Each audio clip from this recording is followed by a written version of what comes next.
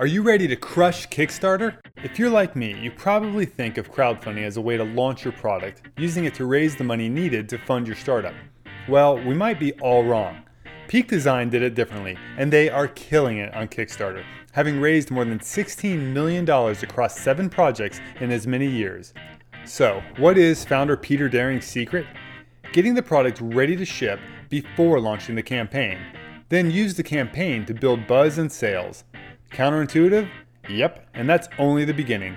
We discuss his crazy early bird pricing concept that drives massive sales, plus margins, shipping, logistics, customer service, how to make a great video, and so much more.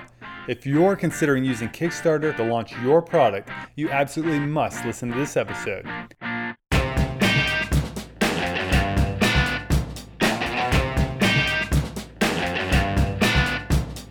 Welcome to The Build Cycle, the podcast by Tyler Benedict that explores the startup stories and growth tactics of hundreds of entrepreneurs, plus his own tips and tricks learned over 2 decades of launching, running, and growing businesses, including BikeRumor.com, the world's largest and most popular cycling tech blog. If you're thinking of starting your own business, The Build Cycle will give you the tools and inspiration to do it right. Now, let's dive into this episode of The Build Cycle.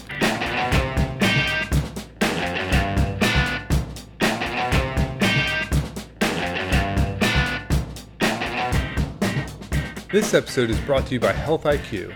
If you're like me and you stay fit, active, and healthy, then you know what a drag it is to pay higher life insurance premiums just because you're lumped in with everyone else. As a business owner, if I can save money, it goes back to my bottom line. As you'll hear a little later in this episode, Health IQ can save us all real money on life insurance if we're in shape. Stay tuned to hear how. But first, let's focus in on how Peter got started. So Peter, you are the sole founder of Peak Design, which makes camera bags and stuff. And I kind of want to start with some numbers to lure people in because what you guys have done on Kickstarter is pretty phenomenal. So across the campaigns that you've done, how much money have you raised? I'm pretty sure that the last one put us north of 16 million. That's impressive. What was the biggest campaign so far in terms of dollars raised? The everyday backpack, sling, and tote. It was kind of 3 bags, but the backpacks were certainly the primary driver of those things. Okay. And how much was that one? Just that campaign? 6.5 million for the Kickstarter. Nice. And then how many projects total have you launched through crowdfunding? We've done 7 and 1 each calendar year since 2011. And I'd say if we're predicting trends, we might see another one in 2018. All right. So to fill people in a little bit, Peak Design, you started with a camera clip that could attach to any strap or belt and hold an SLR camera. But you've really grown that catalog to include bags and packs and cases and other things, mostly related to getting cameras and their gear from one place to another safely or just making them more accessible to use. So I want to ask a few questions about the products and the brand first, and then we'll dive pretty deep into how you guys have just absolutely crushed Kickstarter. So where did you get the capital to launch that first product? My own pocket, for the most part. I had about $25,000 saved up, and I quit my job and lived real frugally, and ran out of money about 9 months after I had quit my previous job. I was a construction engineer, like a project manager. And at that point, I did need to pay money for some tooling. And so dear old mom and dad gave me $25,000, which paid for that first tooling, which was financed as a loan to them. Nice. So even your parents do not have any equity in your company? No, they totally missed the boat on that one. And I don't even know who to blame because I think the 3 of us were entirely naive about startup finance. Right. So it wasn't even on the table. Man, so I'm kind of curious. Like at that stage, you had this idea for this little clip that would go on your belt or your backpack strap, and you'd been working on the idea. It seems like for quite a while, like a year or more. I mean, what kind of projections did you do? Did you think, okay, this could be a $100,000 business, this could be a $2 million business? Like what was going on in your head as far as at that time? How big did you think this could get? you know, this is always kind of a slightly embarrassing part of the conversation for me because that really wasn't my calculation. The calculation was simply, do I think this is a big enough problem where I can convince people to buy it? And I guess I did, thinking back, I was like, I bet I can easily get 1,000 people to buy one of these things. And I also remember doing some calculations because I was planning on just selling this thing in camera stores. That was the only known market for me. You can see, like, I really wasn't focused on. Man, that was probably good that didn't work out. Dude, I know, but like at the same time, it was plenty rosy. I was like, well, let's see here. There seems to be about one camera store per 10 million people that count. And if I can just sell 10 of these clips a day in each one of those, and quickly you start doing the multiplication. And it was like, wow, even if I'm off by a factor of 2, we still got a business here. And even though that was exceptionally naive, it was kind of correct because it doesn't take selling that many products when you're an individual person to create a profitable business. And that was the whole goal from day one. Make a thing for a certain amount and sell it for more and live off what we call the profits. Nice. And at this point, were you, like when you actually started working on developing the project and getting tooling, was it still just you or did you have to bring on some other people to help? Yeah, it was me so the timeline is kind of like March of 2010. I finally quit my job and I started like prototyping that day because I had already done a lot of sketching and a hell of a lot of thinking about things. But the type of prototyping I'm talking about is hysterical considering what we can do in our shop right now. And just like my level of knowledge. It was actually good for creating some very rudimentary proofs of concept, like what does it feel like to have a big weight on your backpack strap? But now, I guess your question was did it remain me? And yeah, it remained me until about 15 months later. That's when I brought on my buddy Adam, who's our current head of marketing, and said like, hey man, you know how to build websites, right? And he was at the time severely underemployed. He's one of the smartest guys I know, and he had been doing construction labor in New Zealand and like bartending in Melbourne, just traveling, being a bum, sick of corporate America. So 15 months solo. Right on. And so at what point in the cycle of the company did he join in? Before that first Kickstarter or after? It was about 14 days after the first Kickstarter. It was May 16th, I recall. So you actually brought that whole first campaign to life on your own. I did, yeah. And it had never really occurred to me to bring someone on before that, believe it or not. And this is like, don't get me wrong, I'm doing all I can to ask people questions because I know nothing about starting a business, about designing a product.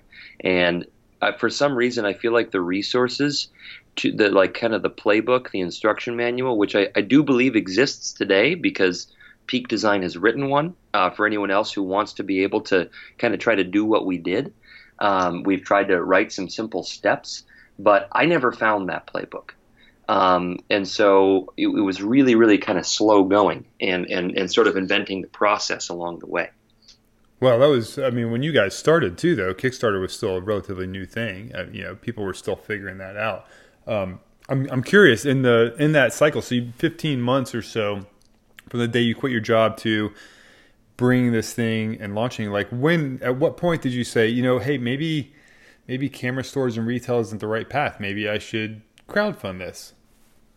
January of 2011. So now I'm about 10 months in. Heard from my buddy. I like tangentially heard of Kickstarter, I feel like 3 times in the course of the same week. And one of them was from a good buddy of mine. He's kind of a Silicon Valley dude. And he's like, Pete, I know what you're trying to do. And I think this Kickstarter thing is going to be awesome for you. You got to check it out.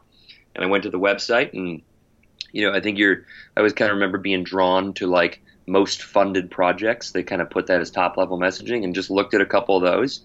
And I was just like, holy shit, I can do this. This is exactly it. Like no brainer. I was like, oh, okay, here's marketing. Got that done. Now I need to make a video. like the timing of it could not have been more serendipitous. Yeah, man, I hope you bought that guy a beer for recommending it. I did. In fact, I launched it from his rooftop, and although I think he bought me the beer, actually, believe it or not. But Well yeah. played. Yeah, right. So that first product, you said about $25,000 you had to borrow to do tooling. Like, what was the total startup cost to bring that first clip to market? I kind of factored at about 75,000 because I had gotten a job. I attempted to get a bartending job, but ended up with more of a glorified busboy position at a restaurant in San Francisco called Delfina. So that kept me going for a little while. And then I actually went back to the well with my folks during the Kickstarter campaign, which was, so they gave me, if I recall correctly, another 25,000. And that was like after the excitement had been demonstrated, and it was like, hey, mom and dad, I don't need to make 1,000 of these. I need to make 10,000 of these, but I don't have any money for it. And my folks are not, again, we were all naive to this. My dad is a firefighter. My mom was a nurse. They didn't have like a ton of scratch squirreled away, but I think they could see the promise, and I told them they were going to get paid back real quick, and they believed in it. But looking back on it, it's a crucial part of the story. If I wouldn't have got that 50,000 from them, it probably would have been a different story. I probably would have had to give away some portion of the company, and that was never asked of me. So another lucky thing. Yeah, I'm really curious why, because isn't the whole point of crowdfunding is to raise the money you need before you need it? So why did you need that 50K just to even get through the Kickstarter? Because it had never occurred to me, and this is another lucky thing, that I should wait until the end of funding. Like, that train is moving. That train of like manufacturing and production, that thing is already moving. And I kind of lucked into the notion of having production happening during the campaign, because what that allowed me to do was give real updates that were genuinely interesting to people, release pre-production units. I released 200 early birds. I actually charged double for them, and they sold out like hotcakes. Huh. And I was able to ship those products during the campaign, which required me to take the chance that the people might take the product and withdraw their funding, but nobody did that. And it created this incredible buzz. People got it, and they're like, holy shit, this thing works. And like these were kind of some of the early tactics of Kickstarter, sort of like guerrilla type tactics that a lot of companies have now employed in their subsequent Kickstarters. Because what you do is you look at what's gotten the most funding. So people have kind of been studying our campaigns for a while, and we've done a lot of things that have been out on the cutting edge, if you will. Wow, that's pretty cool. That's actually the first time I'd heard of that. I just assumed everybody was waiting until they got their money to start production. It's actually literally the number one piece of advice that I give to people now is don't wait to make this thing until you get the funding. Because what happens is it takes a long time to bring a product to market, and way longer than you expect. I've never seen anyone bring a physical product to market on schedule. And so if you can eliminate those variables, know when it's actually happening, what you do is you get to preserve the momentum that's created during the campaign. Because there's no greater time of momentum and marketing behind your product than during a Kickstarter, like especially right towards the end of a Kickstarter. It's really ramping up. And the quicker you can ship those products, the more you preserve that momentum and roll it straight into business as usual, which is incredibly important. Awesome. And so just let's finish up with a little bit about your company real fast. So you guys have grown solely off of revenues from day one, right? Yeah. Okay. Well, I'd make the distinction there. I'd say solely off of profits. Profits. Awesome. Mm-hmm. So have you guys been profitable? Like once that first campaign was out and the products were delivered, have you guys been profitable since? Yeah. That's awesome, man. Year one, when it was just me and then I started paying Adam partway through, the company profited $279,000. Wow. And this was a damn near miraculous. I mean, it was absolutely incredible. And it was convenient because I also had a baby during the middle of that campaign. as a 28-year-old kid, basically, I had a kid and needed to pay for that. So that was pretty convenient that happened, as opposed to losing money. I don't know what I would have. Have you thought about bringing in outside capital or ever come close to needing that other than that first one? No. Well, I've certainly thought about it a whole lot, to the degree that we sort of point to the lack of doing that as one of the truly magical things about Peak Design. And I can talk about that at great length, but let's just say that we've highly considered it, not because we've highly desired it, but we've more considered it from the standpoint of one of the things that has made Peak Design great is the fact that we don't have outside capital. How big is your team now? We're at about 35, and the kind of the last 5 of those are folks that are working at the store. So we opened up a flagship store in an incredible location in Hayes Valley in San Francisco, and against all odds, it's doing really well. It's an awesome place of community engagement. We've got incredible employees there. Everyone's having a good time. So that's kind of another experiment gone right. Great. So 35 folks. Great. All right, let's get into Kickstarter. Sure. When you launched that first product, you guys weren't unknown. So why? You kind of talked about why you choose Kickstarter. Your friend turned you on to it. But why, as far as crowdfunding platforms go, why Kickstarter instead of Indiegogo or something else? Sure. I'll answer that question in a second. But when you talk about people, I really do want to mention we're kind of settled out at 30 headquarter people and 5 people in the store. But we've got a team in Austin that works for our customer service, and they're with a company called MindStart. We've got a team in the Philippines that's helping us with wholesale operations. And we've got, of course, our Asian manufacturing. And you add in all of these people and all of the full-time people, it's closer to just north of 500 people. Wow. And I think that that gets lost a lot in all the things that we're doing. So we're 30 people at a headquarter, but there's a lot of folks who are dependent on this company, at least at the moment, for their living. So MindStart is the customer service? Mm-hmm. And what's in Philippines was logistics? It's more wholesale operations. Basically order processing. Okay, so everything's shipped there and then they kit it out and send it to... No. These guys are just they're kind of so it used to be work that we did exclusively in San Francisco, but it's just fulfilling, using computers to fulfill wholesale orders. The whole purchase order process and then the logistics of getting those products to them is increasingly complex, especially as we have more and more SKUs. We're at about 80 SKUs right now. So it's very time-consuming, very detail-oriented work. But that's how we're going to be able to scale that without having to add headcount in very expensive San Francisco. Right. Okay. So then so they're doing the back end work just to make sure that the orders are going to the right places at the right time? Yep. Where is everything warehoused and shipped from? Do you use a third party shipping, logistics warehouse? Yep. We use a 3PL called Shipwire. Okay. I've heard of them. Called Micro, and so we're using warehouses in LA, Birmingham, the United Kingdom, Toronto, Sydney, or somewhere else in Australia, I can't remember, Hong Kong, and we're looking at Germany, and we're looking at Brazil. Shipwire. They kind of do the order processing, label creation, right? Yeah, they started very much as servicing the direct to consumer business, which is a big part of what we do as well. But our wholesale business is considerably larger. And so it's been, a bit of a push and pull to get them to behave as a real distribution warehouse.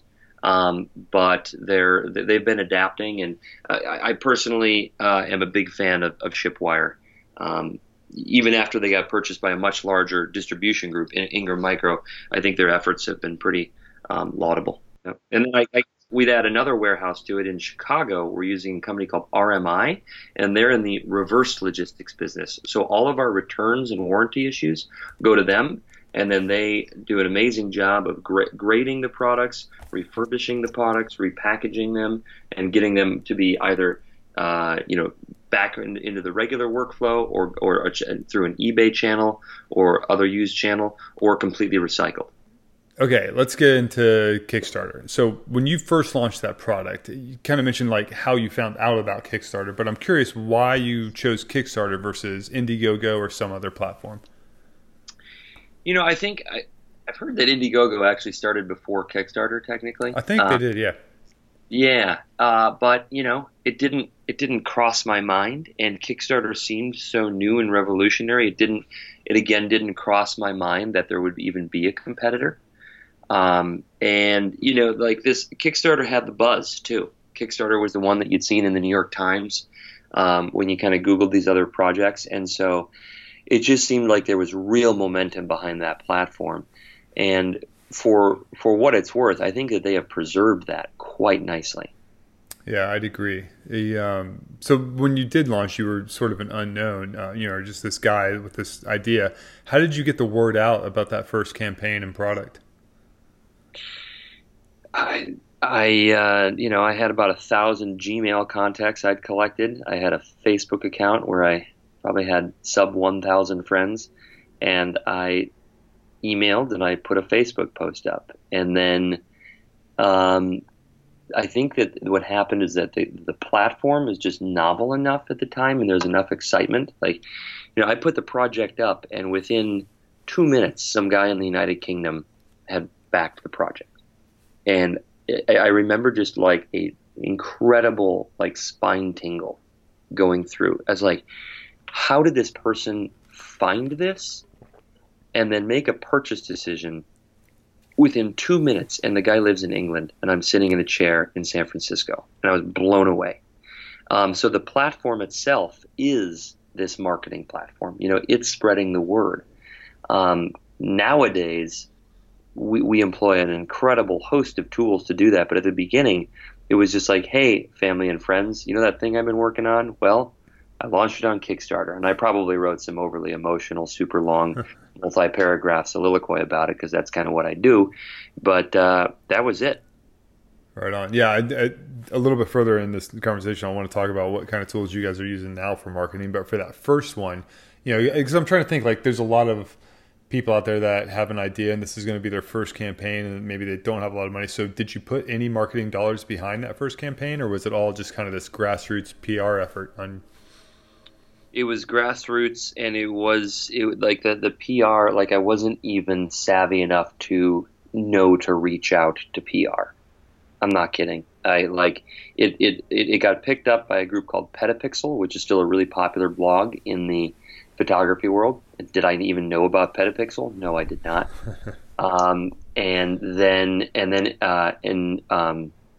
Gizmodo ran it, and when Gizmodo ran it, it was like boom. It was so cool because like all of a sudden something just started happening. Like pledges started rolling in like crazy, and I had no idea why. And it was just like, I mean, dude, imagine this. It was just so wild. Working on something for so long, like getting fired from the busboy job, having a kid on the way, and then all of a sudden all these pledges start rolling in. It was absolutely thrilling. Why do you think Gizmodo and Petapixel picked this up and ran it? Because it was a genuinely cool, innovative, useful product. I was kind of hoping you'd say that, because that's how I feel, is that there's some products on there that are just like, they don't get traction. I mean, I see this all the time. Like, well, we don't really post about the ones that I don't think have potential on Bike Rumor, but there's a ton of cycling products that launch on Kickstarter, and you can just look at them sometimes and you're like, man, that is just like somebody had a project in their mind and thought they should do it because it's different. Not better, not cool, not useful, just different. And yeah, it's I feel like having something that's truly unique and cool and useful and like checks off all those buttons, that's step number one in launching something and trying to make a success of it. Absolutely, man. And everyone's asking, like, what's the magic? And it's like, have a great idea and execute on it at least pretty well. Yeah. All the marketing in the world isn't going to save a crappy product. That's right. Right on. So much did you spend on that campaign? Not the product itself. I mean, did you spend any money marketing that first Yep. campaign? I didn't even know that was an option. I'm not kidding. I know I'm painting myself to be just a royal idiot, but in like I'm kind of like thinking back on it. I'm like, was I that dense, or was this just was it so uncommon? I mean, obviously it was 2011. Like I'm pretty sure Google started in 2001, but it literally never occurred to me. I mean, and probably that's because right from day number two, it was like it was on the kind of the growth curve to maybe take out the number one slot ever on Kickstarter, but certainly was on pace to be number two most funded project of all time. So perhaps I didn't even consider doing marketing because it was like, well, this is clearly winning. It's Yeah, you working. just didn't need it. Why would I, you know, why would I mess with a good thing? Yeah, I'm curious, like Kickstarter then versus Kickstarter now. I mean, so many people use Kickstarter to launch a project now. I would love to know what the numbers are in growth, but back then, maybe if you posted something cool, the chances of it being found organically on Kickstarter were probably much higher than they are now. Do you think is it still maybe a good idea to just sort of put it up on Kickstarter and hope for the best because it's a cool product, or are you just going to get lost in the stream of stuff? Well, I don't think that's a good idea necessarily. I'm not saying that it couldn't happen because I think while it's so much bigger of a platform than it was. There's also still more eyes that are kind of patrolling it than there were before. That said, media outlet is kind of a little bit reticent to post about yet another Kickstarter unless it's something that catches fire. And so I think nowadays there is so much knowledge and infrastructure built up around like what steps should you take on day one when you're launching that Kickstarter. So, almost like there's a whole cottage industry of Kickstarter marketing that has cropped up that you really, I think, ought to engage with if you want to have the most successful Kickstarter that you can. That being said, the ultimate determinant of your success is still going to be, is your product good? Is it something that people want? Because that's what drives the percentage of people that will convert, and getting eyes to the page it's another part of the equation, but it's not, for me, it's less fundamental. Right.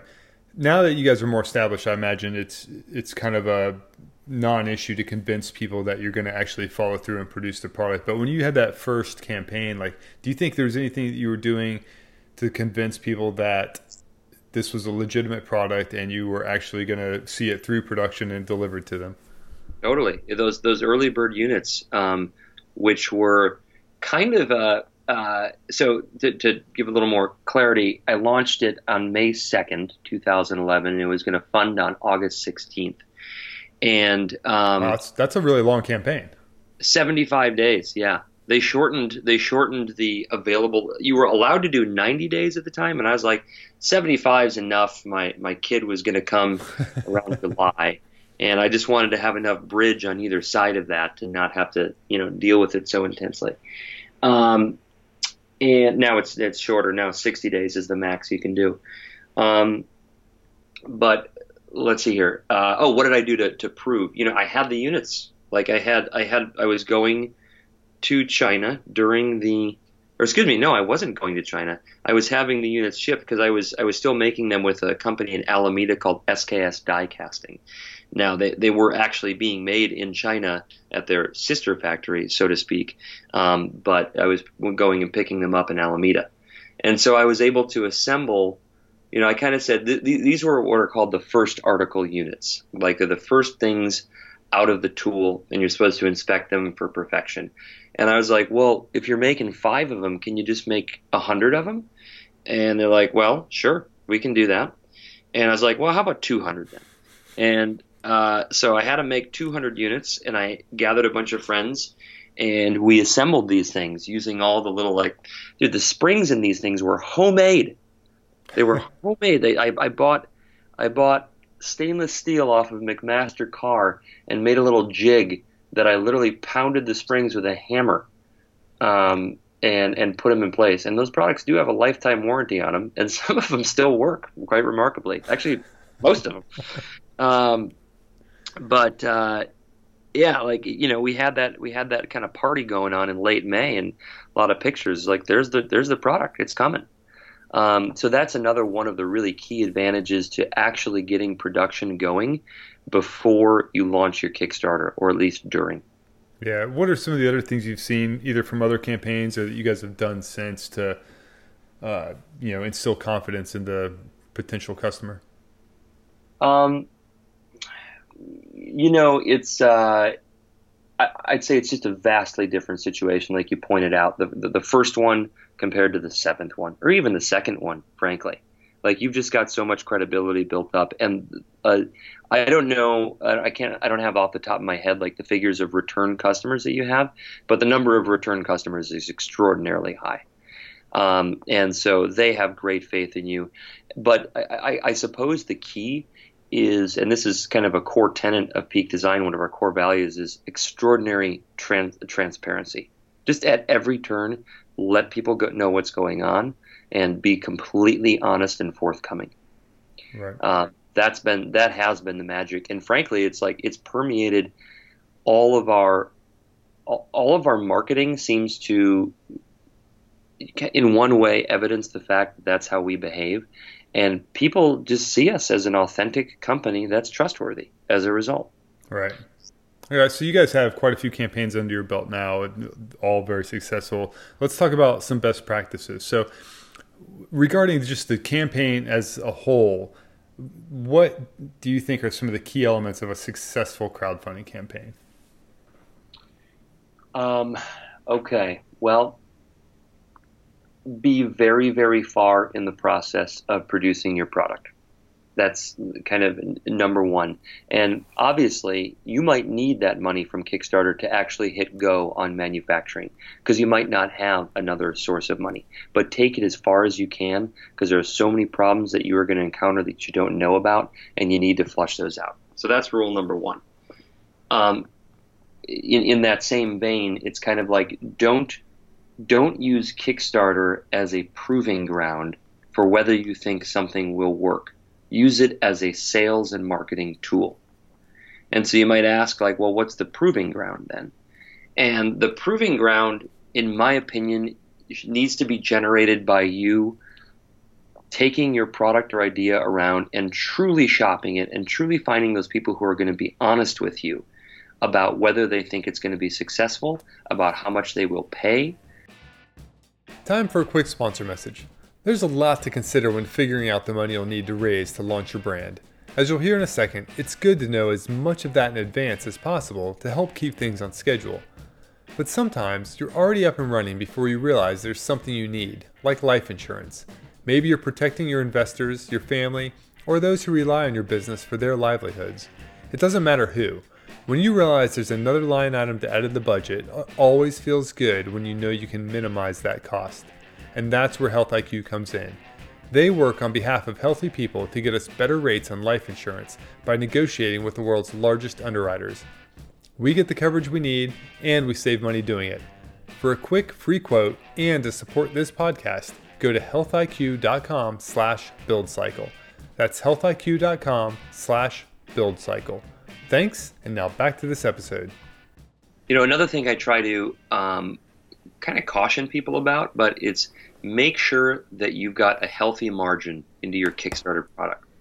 A lot of times, founders or people who want to launch a project will come up to me and they'll say, like, yeah, I think I'm going to sell it for $100.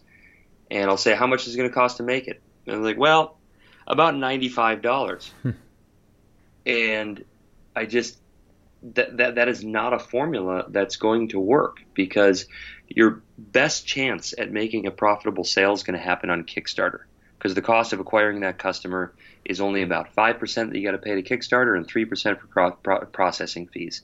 And you are not going to acquire that cheap of a customer, so to speak, in the future, especially not if you're selling into the retail environment, where you sell a $100 product and you're going to get $40 to $60 for that product.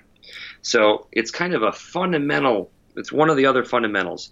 if you don't have the margin built in, you don't have a profitable business. And like the since the dawn of time, the key to business has been make something or do something for a certain amount and sell it for more. So it's a really fundamental aspect of business, and it certainly applies to a Kickstarter. As far as the visual elements go, how is the video the most important thing, or is it the rest of the story that you're telling on the campaign page? In my opinion, the video was certainly the most important thing. I'd say nowadays it's less so. We've seen a little bit less video play compared to, like, some people just don't even play the video. And there's kind of an expectation that the animated GIFs below and the copy is going to sufficiently describe what it is. And that's part of the fact that even compared to 2011, our attention spans have just gone down the hole. People can barely be pried away for a moment. That being said, I still think the video is by far and away the best way to show up, if you want to try to reel in customers that become lifetime customers that are telling the story about your product and your brand around the dinner table, or when they see someone else with your product in the wild. If you want to acquire those kind of customers, which I'd highly suggest you try to do, you got to show them who you are as a person. That's been the most poignant thing for me, is that is seeing so many of our customers in the wild, and they all know who I am, and you can tell that they appreciate the fact that I have taken the time to introduce myself and keep them sort of updated on my life and the other key members of the team as we've grown. So it gives a sense of knowing that there are real people behind a company, and I think it's one of the things that's made us thrive. Yeah. So in terms of the video and the written and picture part of the campaign page, and maybe the ratios are different, you can speak to that.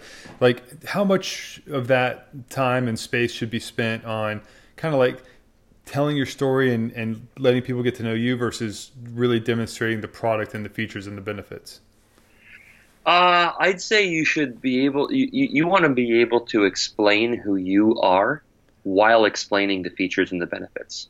Because it's actually pretty boring to listen to somebody's story, but you can acquire a like or a dislike for a person while they're simply taking you through the ropes of what this thing does.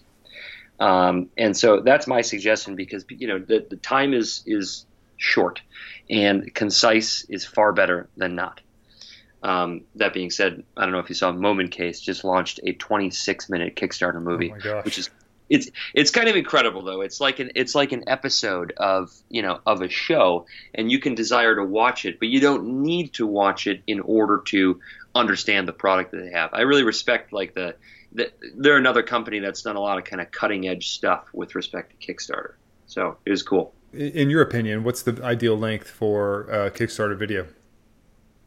Man, I think if you can keep it just under 3 minutes, that's awesome.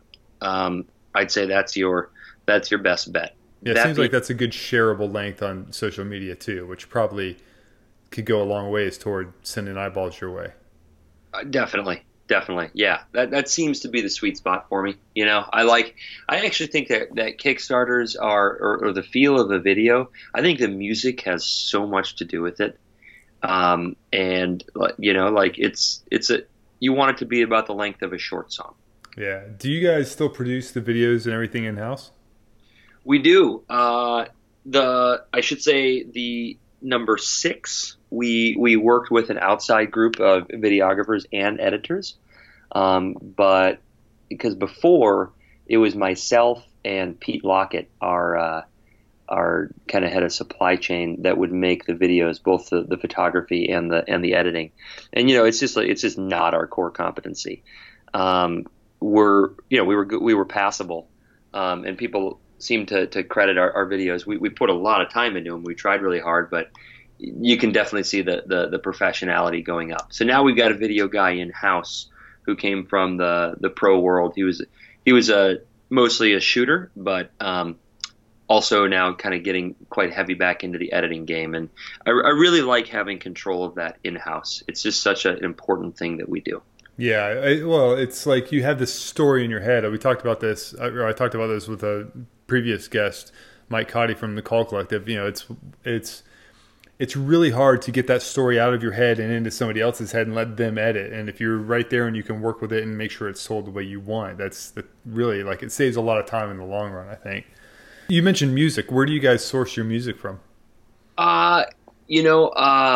What we do is basically, in more recent years, I spend a lot of time on Spotify, and if you go to songs that you like and then you press the radio function, you'll start encountering more obscure songs, and every so often there'll be one that has just like the right beat and the right feel. I mean, you kind of got to go the route of not having vocals, and then once you find that, you can always get a hold of them via the internet. And, chances are they're small, and their license fee is going to be something around the $300 to $700 range. And for us, that's totally workable. So that's kind of our most common tactic. That's pretty cool. I hadn't heard that strategy before. Yeah, all the stock. Previously we'd gone to like the stock music sites, and you just listen to song after song after song, and like they're totally decent, and I have respect for the artists who are creating those things. But when it's not part of an album, when music isn't being created to be part of an album, there's just less love that goes into it. And so I think that when it comes from an album, that's an artist putting out their absolute best foot forward, and that's where that music should come from, I think. Other than music and obviously demonstrating the product well, are there any other one or two like key elements to producing a good video? It's all about your drone game, man. No, it's funny. I think that we've always tried to do things different than what we've seen. The formula, like if you look at the first Kickstarter video that I made, I mean, it's quite embarrassing right now, but at the time it was regarded as a good video, and like that became the formula for a long time. Like, hey folks, I'm this person and this is what I used to do, but then I did this and I went traveling and I had some experience and it made me think of this. Could there be a better way? And like that survived for a long time. But each time that we are writing the story for our next product, it's got to be kind of on the heels of everything we've done in the past. And so from a cinematography standpoint, we never get overly complicated, but we do try to do creative things that can be done with readily accessible tools. I'm thinking of like on the Everyday Messenger campaign, where we had Adam's voiceover continue over me kind of mouthing the words, and Trey Ratcliffe, the photographer, mouthing the words, and like that brought this element of humor into it, which I think is actually extremely important. Trying to show humor and humility in your campaigns is really important. So I don't know, like we definitely want to make it something a little bit special each time. Right on. What are some of the biggest mistakes that either you guys have made in your campaigns or that you've seen others make? Let's see here. There's product. There was a major product mistake in our slide campaign, where basically we shipped the first 7,000 units, and while the samples that we'd gotten, it all worked great. The spring that was supposed to hold the camera in place was popping out, and it was effectively going to pop out on all 7,000 of those units, which would have been, I mean, it was disastrous for a couple of people who experienced it, and we heard about it real quick via a very prominent blog, and we just halted everything. And so it was slightly post Kickstarter, but because all the product was released on Kickstarter, we have total access to every single person who's backing that campaign. So when you send out urgent emails like, don't use that strap that we just sent you, we need to figure some things out, you can get 100% coverage on that.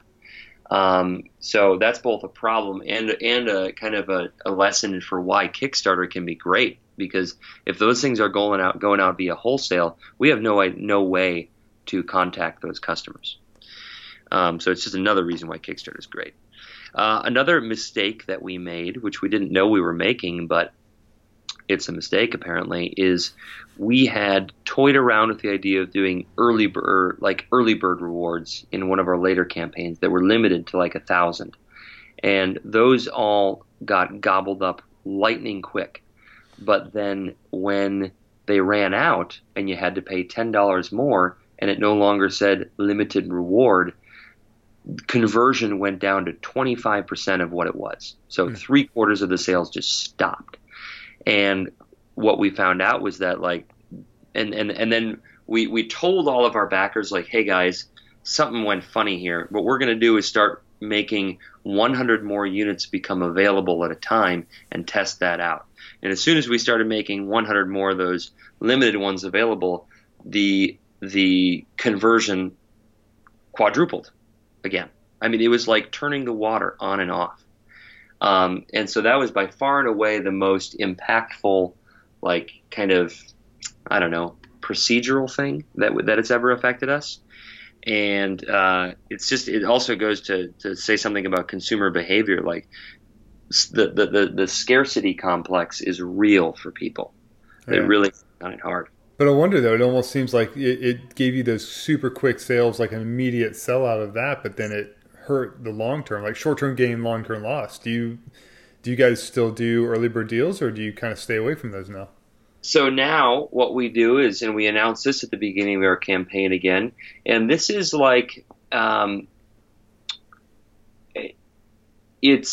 I don't think it's duplicitous, because we say very clearly and transparently that this is what we're going to do.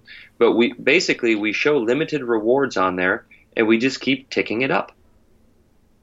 It's ridiculous, I know. It probably sounds like it's definitely the most morally questionable thing I think that we do, and we sort of absolve ourselves by saying very clearly on the campaign that this is what we're doing. So explain that. What do you mean by ticking it up? So we start with 1,000 or something like that. We say that there are 1,000 rewards available, and as you get to 900 of them sold and 100 left, we will change the quantity available to saying 1,500. And so then there's 700 available. And all it does is it keeps the notion that they are limited up at the top there. And we wouldn't do that if we didn't see that it's literally 2 to 1 if we just have that limited function on there or not. So in our kind of Kickstarter manual, we talk about that just really wild phenomenon pertaining to sales. That's crazy. Isn't that crazy? Yeah. Absolutely. And is that indefinitely? You just keep ticking it up through this. So basically, that's really the Kickstarter price then. Yes, we don't even have another Kickstarter price. There's only the limited reward. That's the only option. Right. That's right. That's right. And however, another way that it's not, that it's less sort of duplicitous, if you will, is that it really does make sense to have a cap on how many you're going to be making and or selling during Kickstarter, because it's very important to plan these things for production, because again, we try to roll into the production and then roll that right into full worldwide distribution fairly seamlessly. And so knowledge of how many you're going to sell is really important. Yeah, I bet. So you mentioned margins earlier. How much of a discount do you typically sell something on Kickstarter for versus the full retail? Average of about 21%. Okay. And is that just a number you came at based on what you guys needed to make, or is it just sort of you settle on that after seeing how much of a discount would actually entice people to pony up ahead of time? I think it's more the latter, and it's kind of historically, that's where we've just tried to average things out. Yeah. All right. I got kind of a business question, and then get back to a few Kickstarter ones. The pricing and the wholesale stuff and all that. So you started off as a direct-to-consumer with the first Kickstarter campaign. At what point did you decide to start selling through retail and wholesale channels again, or to begin with? Well, immediately, because during that first Kickstarter campaign, not half the messages, but I got a lot of messages from people all over the world. Hey, I'm so and so. Either I have a camera store, or I have a distribution company in the Netherlands, and I'd like to sell this product. And so right out the gate, we were dealing in the wholesale world, which was interesting because I had no idea like what was normal to give away. And we settled on a kind of like a pricing scheme that we've left pretty much untouched, which I think is great. Basically, retailers get roughly the kind of the terminology is they get 40 points. So that means that if we have a product that retails for $100, we sell it to them for 60.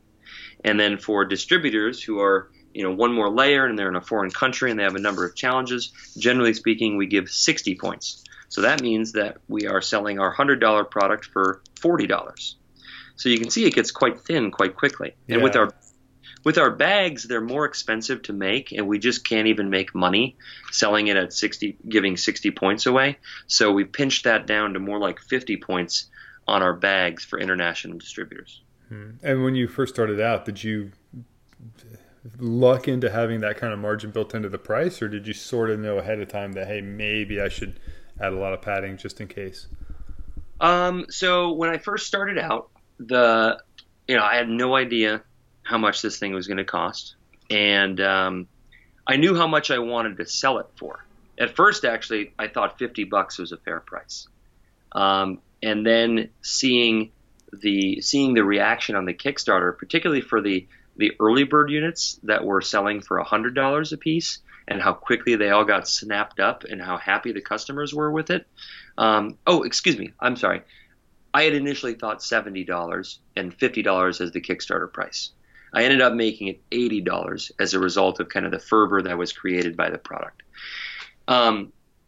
But as far as how much it cost and what my margins were, I had no idea going into this. And I remember sitting with my girlfriend at the time when I got an email from SKS Die Casting, this company in Alameda. And they're like, well, here's the quotes for the 5 main parts that made up the product.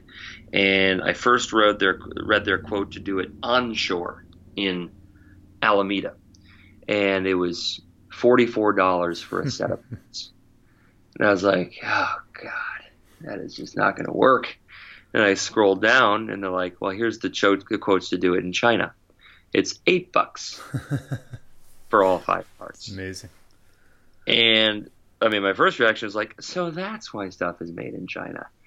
And then but then years later, I would learn that I was also paying a 100% upgrade, or 100% margin to SKS Die Casting. So in reality, had I gone and sourced those parts directly, it would have been more like $4 in China. Wow.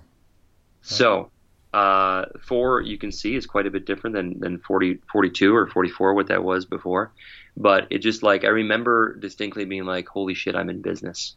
Like, that's, I still had the balance of the product to make, the packaging and the springs and the screws and all that stuff. And I recall the first BOM, like all in, the bill of materials for that first product being $13.82. And that was with assembling them in America, right, kind of in San Francisco. So that was awesome. That was like the first product, and it had great and healthy margin built into it. Our margins have never improved, believe it or not, over that. And that's largely because our products have gotten more complex, and we've added in more features without increasing the retail price. So it's kind of funny that we're out of the gate, that was the best margin that we ever got, was that first product. Jump back to Kickstarter. So you mentioned a couple of mistakes. The one with Kickstarter being, the early bird pricing scheme versus just a single limited offer. As far as running a Kickstarter campaign or anything else, are there any other errors you've seen or experienced or warnings that you'd give to somebody else getting ready to launch their first one? Yeah, I mean, like the first, I'm going to say it again just because people seem to miss it. Like, make damn sure that you know how to make this product. And so get as far as you can in the list. So that's the number one thing, like, coolest cooler, that kind of disaster sort of thing. Like, just got hit with way more than they could do. And like, have margin, otherwise you're going to be in trouble. And then be authentic, be truthful, be transparent, and be yourself. How long does it actually take to get your money from Kickstarter once the campaign closes? It's been variable over the years. I think it's like 12 days right now. Oh, that's pretty quick. Yeah. Yep. Yeah, cool. Okay, so you've got a product. You've finished the campaign, and what's next? It sounds like you guys start delivering almost sometimes during the campaigns, but generally speaking, like, what are the next steps after a campaign closes? Generally speaking, like, we'd love for it to happen that week, but that never happens. It's always about a month or two beyond the end of the date when the shipments start going out, because it really helps if you can use boats in your shipping as opposed to airplanes, but it takes a hell of a lot more time. To go from Vietnam to the United Kingdom is 6 weeks on a boat, plus a potential of a week either side for custom stuff. So having those ducks in a row is really important, but I think that it's important to, maintain a frequency of communication that is on the not annoying but informative enough to keep things top of mind. And, if you're advancing your business enough where you're dealing with these wholesale situations, like, there's a lot of infrastructure to set up, especially if this is your first product. Like, it's all about setting up the infrastructure, getting those 3PLs decided. Like, you have to get your master cartons, right? Like, the whole art of shipping things around the world is it's intense. There's a lot that needs to go into that. So make sure you have all that stuff dialed in. Can't overemphasize that enough. And customer service as well. You're going to make sure you're able to handle the volume of customer service, because that stuff is extremely important. You guys now probably could launch a product without, but you seem to keep returning to Kickstarter for your new products. Why is that? For every possible, like, you name a possible benefit, and I guarantee you it'll be better on Kickstarter. And I can also name benefits. Cash flow, right? We're getting money. We might be making the product beforehand, but we're still getting paid on that, like, before customers actually receive the product. Cash flow is the absolute king of a business, particularly a growing business. You're constantly having to pay out cash to pay suppliers and shipping companies and everything before you're receiving the money. And so people do not realize how big of a deal that is. So even if it were that alone, it would be a no-brainer. But there's kind of the inherent marketing of Kickstarter. People are just on that platform, and about 25% of our sales come organically generated from that platform each time. There's the fact that when you run a Kickstarter campaign, it has the potential, at least, to be a news story, and garner a lot of press, especially for us at this point, since we kind of hold a title as being the most funded active company. Obviously, you can imagine how that's interesting for the press to talk about. Let's see here. Paying respect to our customers who got us there. Like, we were born on Kickstarter. It has launched our company. I would feel bad about launching companies and not inviting the Kickstarter community to be a part of bringing these things to life. Another reason is because you get to display your product in like full glory. You get 3 to 4 minutes of people's attention. You can create an incredible video that ropes more and more people into your, not just that product or that project, but into your company and into that ecosystem. So the quality of engagement is just as good as it gets.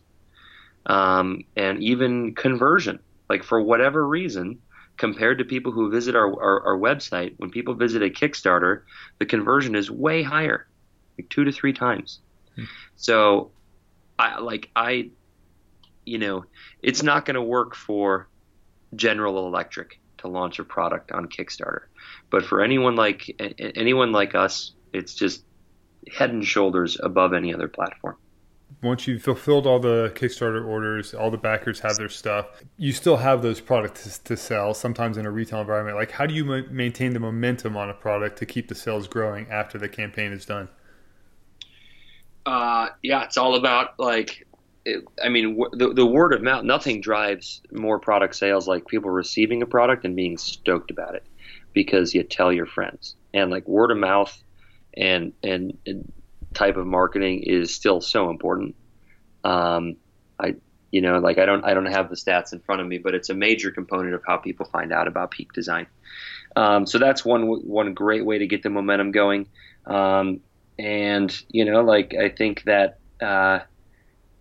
keep on the PR engine. The PR is has the potential to be a free marketing engine in that you yourself can find editors of blogs and magazines, of which there are so many, and just reach out.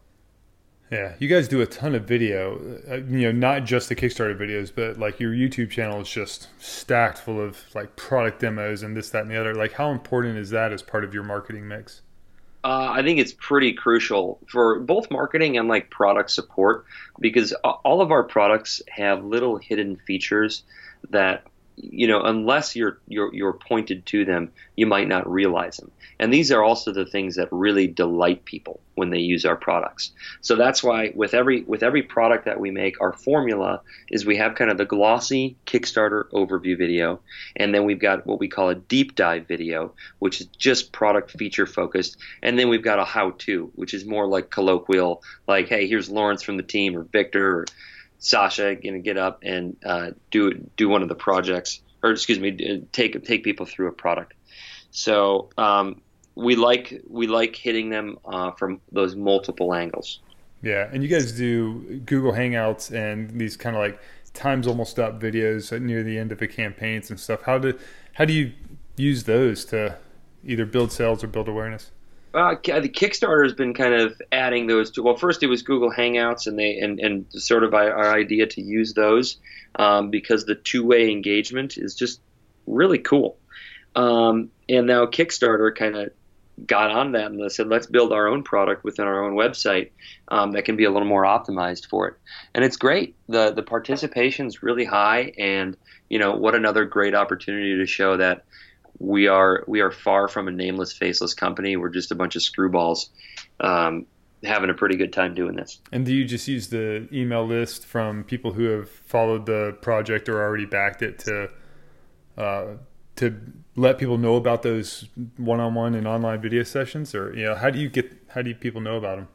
Well, once you've got once backers are engaged, you can send updates via Kickstarter, and that's the best way. For whatever reason, those get consumed a lot more than emails do. I think it shows up in an email in their inbox, but I don't know. You're financially invested in a product, and so when there's news about it, I guess you want to find out. Yeah, cool. All right, so I got a couple of closing questions for you that I'd like to ask all my guests. Is there a management or a logistics issue about running your company that keeps you up at night? A good question. I have an answer for you. I lose a little bit of sleep over the fact that, so we're based in San Francisco, and when we all got started, we were kind of in late 20s, and now we're I'll be 35 next month. And that's a time of great change for people's lives, and it basically means babies and houses. And those things are very hard to pull off in the Bay Area when you're a consumer products company. We're not a tech company. Our team isn't making $200,000, which seems to be like what it takes to raise a family in the city. And every individual employee's situation is different, but we're kind of seeing a little bit of an exodus out of the city. And those people still very much want to work for Peak Design, and they're very much being allowed to. I mean, all the knowledge that's built up. But I'd be lying if I said that I wasn't worried about what will happen to the culture of Peak Design. Will it be able to maintain, even though that physical office is less full of these people who really are at the heart of the company. I mean, that's what the company is. It's a combination of the personalities that gather for a certain number of hours a week in the office and make products and make jokes and care about each other.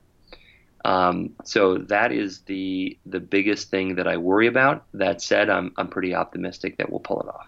Do you think you could transplant the office to a new location and just kind of move people and keep that culture, or would you end up with a different location bringing sort of a new vibe? I would certainly bring a new vibe, and I've got people that, like, for their own reasons. I've got one that wants to go to Boulder. I've got one that's two that are living in Tahoe right now. One who wants to move to Ojai, which is down in Ventura, California. One who wants to move to Maine. We've already got our head of marketing in Austin and 2 folks in the UK. So we are really spread out. I think that the answer is going to be to get a peak design house, like a corporate house in San Francisco, and probably make just strongly encourage people to fly back rather frequently and kind of have a lot of social events when the office is full. And I think there'll be kind of this ebbing and flowing of people come together and it's all hectic and it's busy and it's productive and it's fun, but it's so much so that it's not sustainable for all time. And then everyone's going to recede into their corner. And that's kind of when the quiet heads down work focus gets done. And I personally have been working that way for a while, living between Chicago and San Francisco to be with my daughter in Chicago about 11 days a month. So I know it's workable, and we make pretty good use of I'd say our 2 tools are Slack and Zoom. Zoom video conferences are really amazing, and Slack's awesome. So it's it's going to be a test for us for sure, but I think it's going to be fun. Cool. All right, last one. What advice would you give to entrepreneurs that are looking to do something similar to what you guys have done? Do it. Love it. Do it. It's even if it doesn't work out, it is going to be one of the experiences of your lifetime, and you will learn an incredible amount. And no employer is going to look upon that and be like, "Well, look at this hole in your resume." Bullshit. It's the opposite of that. It's like, wow, you took a chance, huh? That's amazing. Why didn't it work out? And you've got a great list of the reasons why it didn't work out, and it shows that you've learned so much. So it's another thing that I'll say is the happiness that comes from this job. It's actually even more fun when you're just starting out and before the success comes, because it's all an adventure. And at the end of the day, that's what's the most fun thing in life. So my advice, do it. Awesome. Peter, man, thank you so much for your time. It was great talking to you. Yeah, really enjoyed it, Tyler. Thank you. Thanks. Appreciate it.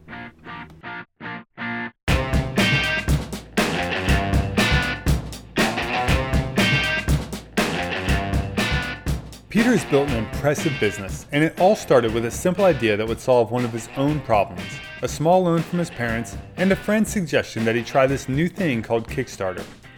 So many massive companies have been built on similarly small starts, and the crowdfunding platforms make it easier than ever to try it yourself. But like any business, there are a million ways to do it wrong.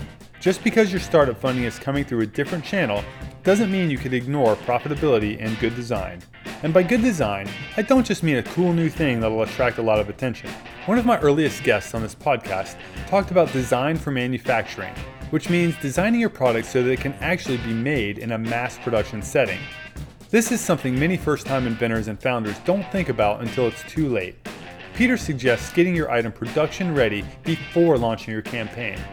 That means having all of the testing done, lining up manufacturers, receiving samples and testing them, and being ready to hit go the second the campaign ends, sometimes even before it ends. Thanks for listening. Find links to Peter's site, plus the resources and services he uses to run his company in the show notes at thebuildcycle.com/podcast. While you're there, click that link to find me on Apple Podcasts and leave a quick rating and review. That really helps, and I appreciate all of the great feedback. Here's hoping you're kickstarting something awesome. Until next time, keep building.